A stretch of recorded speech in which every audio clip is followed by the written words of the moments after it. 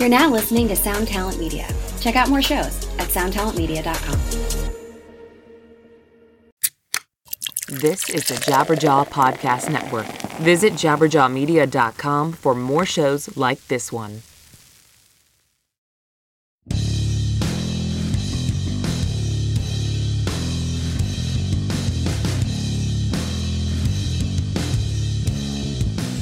Hello and welcome to episode 89 of the Manage Mental Podcast, a weekly discussion on hot topics in the music biz for the up-and-comers, the brand newbies, the beginners, and aspiring rock stars of tomorrow. This podcast is propelled by your input and feedback, so please rate and review and leave us a comment on Apple Podcasts or wherever you listen to this show. I am your host, Mr. Blasco, and as always, I am joined by my good friend, the co-host from the other coast, Mr. Mike Mowry. What up, Blasco? How's everything in your world? We're hopping here on a big bad Monday, recording the day that this should go out, and just feeling stoked. Got my Ice 9 Kills first week numbers in, and looking like things are even better than expected.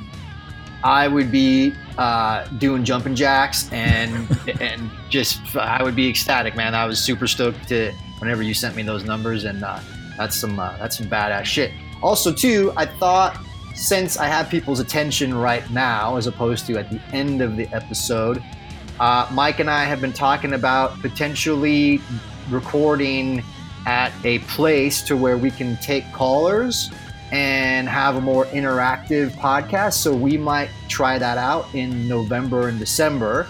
So if that seems like something that you guys would be into, what we would do is the podcast would be live, and then we would be able to have the opportunity to take call-ins and guests and stuff of that nature, because it's an actual studio.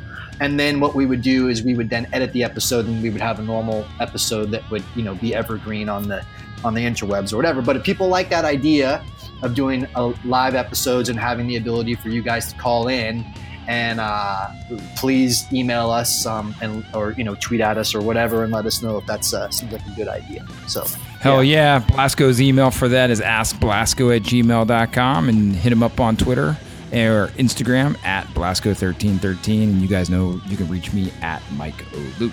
Yep. So cool. In the last episode, we took some questions from you, our loyal listeners, as well. So that was a really great episode, so check it out if you haven't already. Today's episode is sponsored by our buddies at Rockabilia.com. Go check them out for the awesomest collection of officially licensed band merch on the planet. Use our code PCJabberjaw and get 15% off your entire order. hell yeah, those guys are running into the Halloween season like no tomorrow. You've still got a couple weeks left, so head on over there and get all of your holiday wants and wishes for the biggest, baddest time of the season. Rockabilia.com, tell them Blasco and Mike sent you, and use code PCJabberjaw for 15% off of your order. Today's episode is also sponsored by the cool kids over at bandzoogle.com, where you can build a stunning website for your music in minutes. Try it free for 30 days and be sure to use the promo code MENTAL to get 15% off the first year of your subscription. Oh yeah, band websites is where it's at, and Bandzoogle obviously are the boys and girls that are there to provide that service for you. So head over to Bandzoogle, check out all that they have to offer in terms of hosting and helping you develop a website for your band. Use the code MENTAL, 15% off of your first year subscription. This week we talk about digital marketing. This is going to be killer, so let's get mental. Oh yeah. So, Mike, I was trolling around the interwebs and I found this article that I thought might be cool. It was on a site, Musical.ly, Music Ally. I'm an older dude. I don't know how to pronounce it, but I do know what it is. It's that web platform where kids can film, themselves lip syncing or singing songs or whatever, but it's very popular. And And apparently a lot of people have gotten record deals from the platform, et cetera, et cetera. I just don't know how to pronounce it. Any ideas? I do not know. I like watching you or hearing you fumble through the various ones. I was going to call it Music Ally, but yeah, that seems like that would but be. musically could be one too. Everybody out there, why don't you send us the old phonetic pronunciation of whatever you believe it to be. Yeah. However, I thought it was cool because this is not a site that we pull episodes from ever before. So I thought it was kind of cool. Anyway, the article starts off like this. There are 3 pillars for music marketing in 2018. What you do with social media, what you do with digital service providers, and what you do with your own platform's mailing list, most obviously, and direct to fan sales, be it on your own site or something like Bandcamp. But what are the trends around these 3 pillars? Number 1, shifting responsibilities between managers and labels. You could present this as a power struggle, but it's more about a division of responsibilities, albeit one that sees more of those duties being taken on by managers. From social media posts and advertising to partnerships with streaming services to making sense of the analytics coming from DSPs and social platforms. Managers are taking on more of the tasks that used to be sole preserve of the labels. So, Mike, as a manager / label guy, what's your take on this?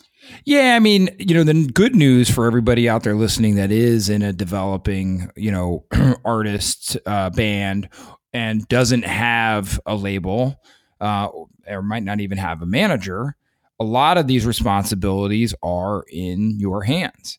And so on our end, we for years have taken on a heightened role in regards to what a label used to do. We took on a lot of the burden for that. And, to me, really in the best scenarios, and at the top of the show, I talked about having this great first week for Ice Nine Kills. And that's one where, honestly, we did divide up, but it was pretty organically who was going to do what, who had what relationships, who was going to emphasize what parts of the rollout, and everybody worked in harmony. And I think that's one of the testaments to why we had such an amazing, response on this record. So it is true. There are more and more things that are shifting into the hands of, the managers in this case, but really, like I said, managers are merely an extension of the artist themselves. So for those of you out there with either a young developing manager or no manager at all, there's a lot of the things that you can be doing on your own, which I think is really exciting. Yeah. I mean, I don't know about you, Mike, but for me, I don't really feel that I managed in the era or the genre, but most specifically the era where labels did a lot for the bands. Like, and I'm not dissing. I'm just saying, like, I just think that the era of time that I've been managing bands there's been a lot of responsibility on the bands and managers as well.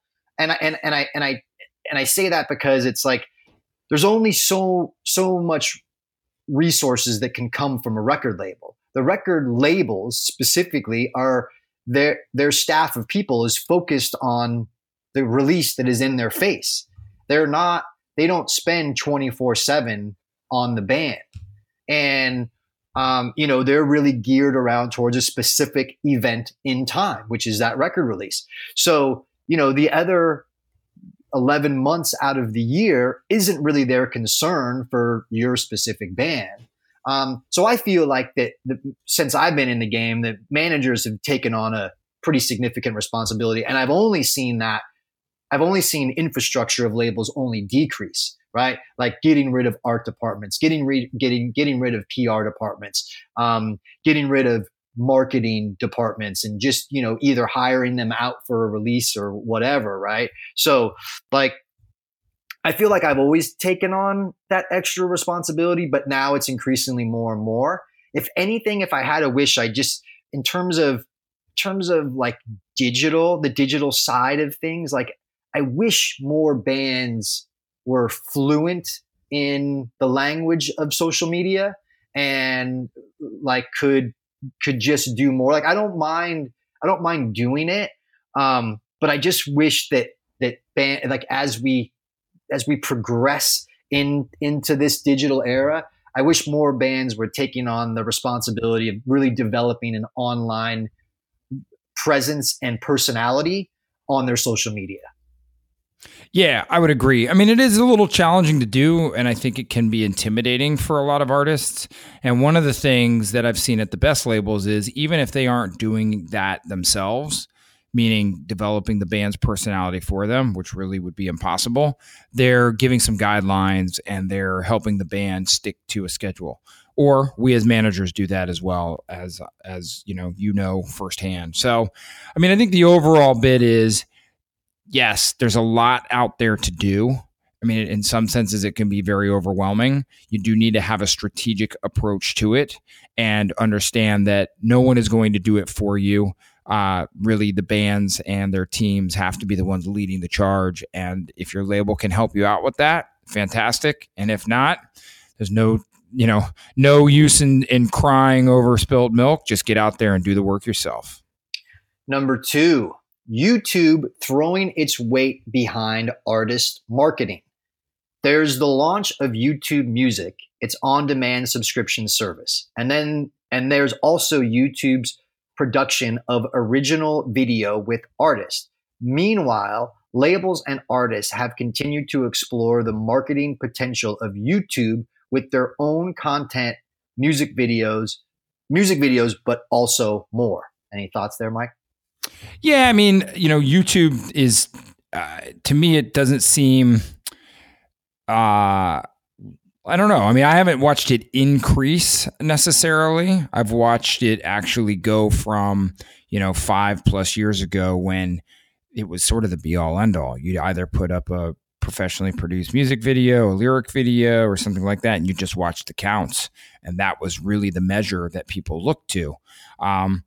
Since Facebook and Google, since they're owned by, separate companies, and their algorithms really started diminishing the YouTube, direct links on Facebook, which really seemed to be the key place for people, for artists to promote their stuff. That number seemed to go down. And now it really seems as if Spotify is the nom du jour that everyone is talking about what your numbers are there. But YouTube and video content still play a vital role in an artist's career. So to me, it's a little bit mixed. What about you? The advantage of what YouTube is doing is they have places around the world called YouTube Space. And so here's the reason why you need to get behind YouTube, and a focus should be on video content and building up your subscriber base. Because when your subscriber base reaches certain thresholds, then you get X amount of time available to you for free at YouTube Space, as long as you book it enough time in advance. And there's parameters of, what it is, like whenever you have 500,000 followers versus 1 million followers, et cetera, et cetera. But that is highly advantageous. If you can use a huge production facility for 7 days for free, that should be a high level of motivation for you to want to build your subscriber base on YouTube at any cost. Like, don't let it be something where it's just like, oh, well, we just put out a video whenever we have a budget. No, like, do something creative. Make a TV show, film behind the scenes, film, tour videos and stuff, and put them up on a consistent basis. Understand that content is king and YouTube is very powerful, and they actually give you something in return for your hard work. Yeah, definitely. I mean, it goes back to the age-old saying that I haven't dug out in a while, which is, great content done consistently over time. So if you've got, if you've got the numbers, or even if you don't, as you're building, creating that content and trying to make it as good, if not great as possible, that really is a key to growth, as we've seen. For sure. Number 3, labels are bringing advertising in-house. We talked in point 1 about managers taking on some of the digital marketing duties previously performed by labels. But labels are also taking on new responsibilities. For example, bringing their digital advertising and media buying in-house rather than relying on external agencies to handle it for them. Control of the data is a key part of this, owning the data and being able to use it for retargeting campaigns rather than having to keep going back to an agency and paying essentially for access to your own artist fans. The tools are available to make this possible for a label, and a growing number are ensuring that they have the human skills in-house to make use of them. Yeah, this is actually, I saw this again on the Ice Nine Kills release that we just did. Their label Fearless really did a lot of this stuff that I hadn't seen a label do in quite some time on a release. Most of the stuff had been outsourced, I think, when, as the spends on advertising have really shifted from anything print related over to the digital space, and really not just digital, because the older, the ads on blogs and the ads, I'm trying to think of what the specific name is for those types of ads. That's different than a lot of what's happening now, which is really the ads on the social media platforms as well as, YouTube, having those outbound ads. It's a little bit of a difference between and that's what labels were hiring out for in the most recent of times, or at least as far as my experience has been. What about yours? Yeah, this is encouraging to me because I feel like this is a sign that labels are now starting to pay attention. Digital is starting to be a significant amount of revenue source for the labels. And they're putting money into the process. Yeah. Can we get rid of an art department because it's not necessary? And can we just hire that out? Absolutely. But the fact of the matter is that as they get rid of one thing, they're bringing in something else that is going to be significantly useful.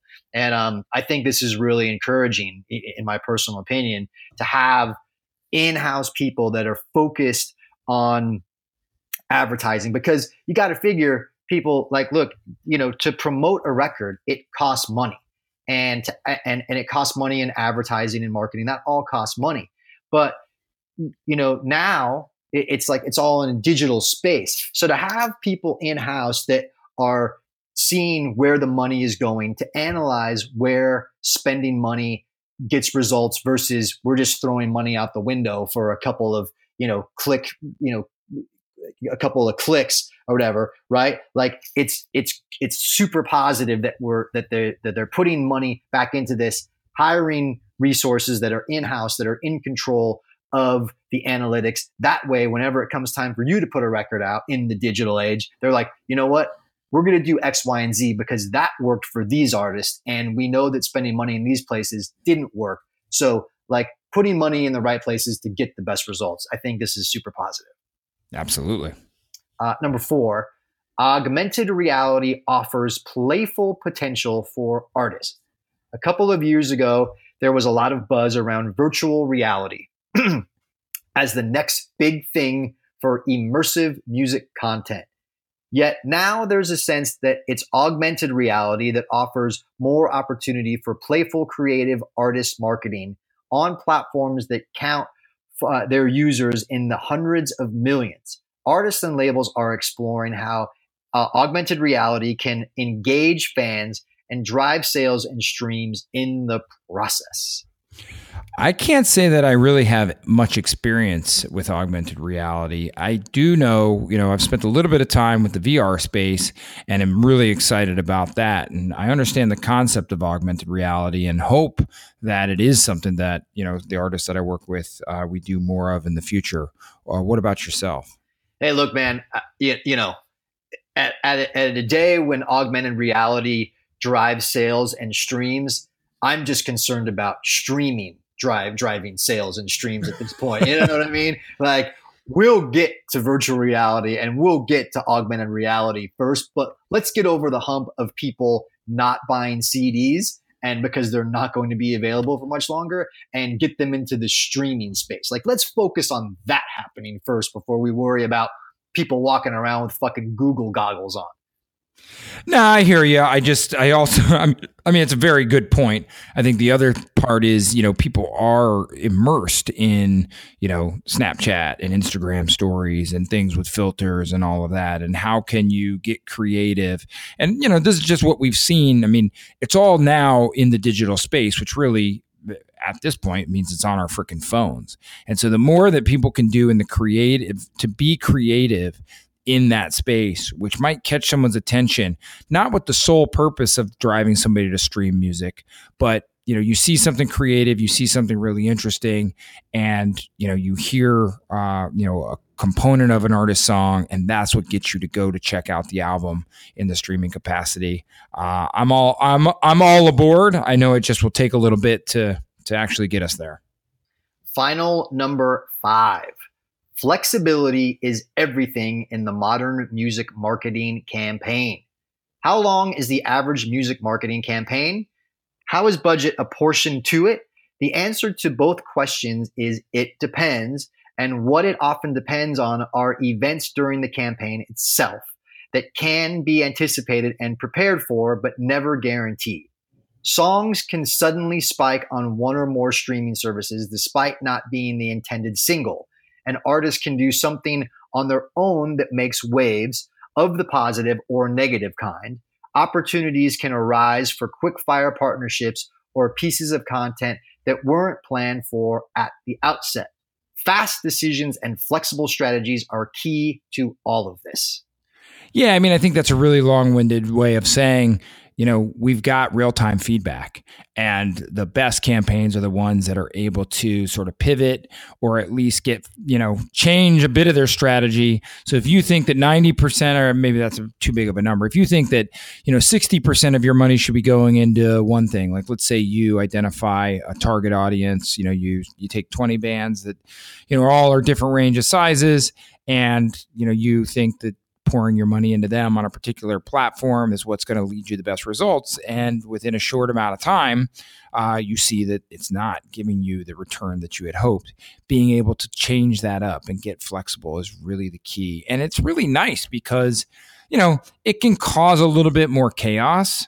But the old school method was, all right, you knew where to take out your print ads. You knew how to do certain things to get your records on stores and shelves, or end caps, if you remember those at various record stores. Now it really is a time where you can take what you're getting in terms of real-time data and reappropriate your resources to a way that can be more effective than you originally had anticipated. Yeah, to me, the last sentence kind of says it all. Fast decisions and flexible strategies are key. And I agree, because it's like in this day and age, there's only so much that you can do in terms of meticulously planning out of like, we're going to put this graphic on this day, and then this is going to come out on this day. And like, that's all fine. But the reality is that we're living in a more fast-paced, fast food content, digestible world, right? So it's like we have to, like, it seems like the majority of stuff, even though there's a plan, like the release day is this day, like that's locked in, and there's certain things that are going to be leading up to that.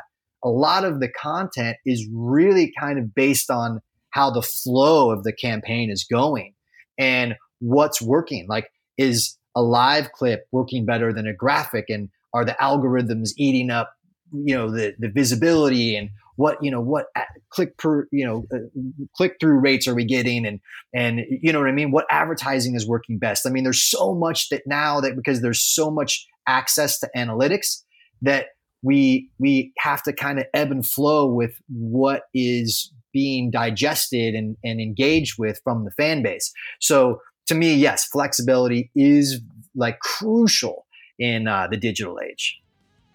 Hell yeah. That's right. And that will conclude episode 89. Thank you for tuning in. We will be back here next week. In the meantime, you can find me on Twitter and Instagram at Blasco1313.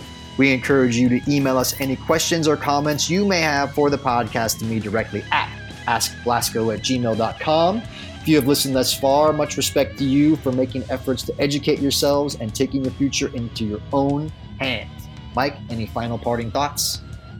You guys can follow me on Twitter and Instagram at Mike O'Loop. Head to outerloopcoaching.com for a comprehensive overview of the courses that we have that cover certain things like how to market a record, how to release a record, any number of those things. And just want to say thanks to all of you out there listening.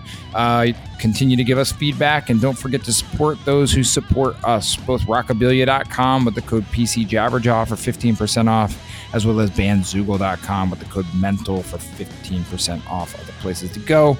Tell them Blasco and Mike sent you, and we'll see you or hear you again next week. Thanks, everybody. Peace.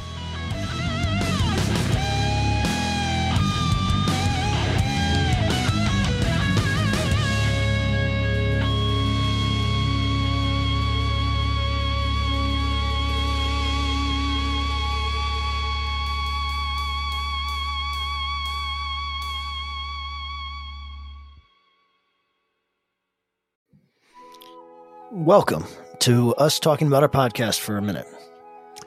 What's the name of that podcast? That's Axe to Grind, and right now you're going to be getting a little taste of it, right down to the shaky microphone and all. And my name's Bob. And my name's Patrick, and usually we're joined by Tom. Tom's the best. Tom has a real grown-up job that requires him to be at work, but we talk about decidedly not so grown-up things like hardcore music and things that people that like hardcore music tend to like. So that could be the latest shows, revisiting classic material, talking about the new classics, all the little dorm room nonsense that you imagine from niche music podcasts that you either love, want to love, or hate. Yeah, imagine all the emotions that you have towards a genre that has impacted your life. And then condense them down to an hour to 2 hours a week. So triangulate your speakers. Think about jumping off the bed, singing along, dancing like an idiot, and listen to Axe to Grind podcast.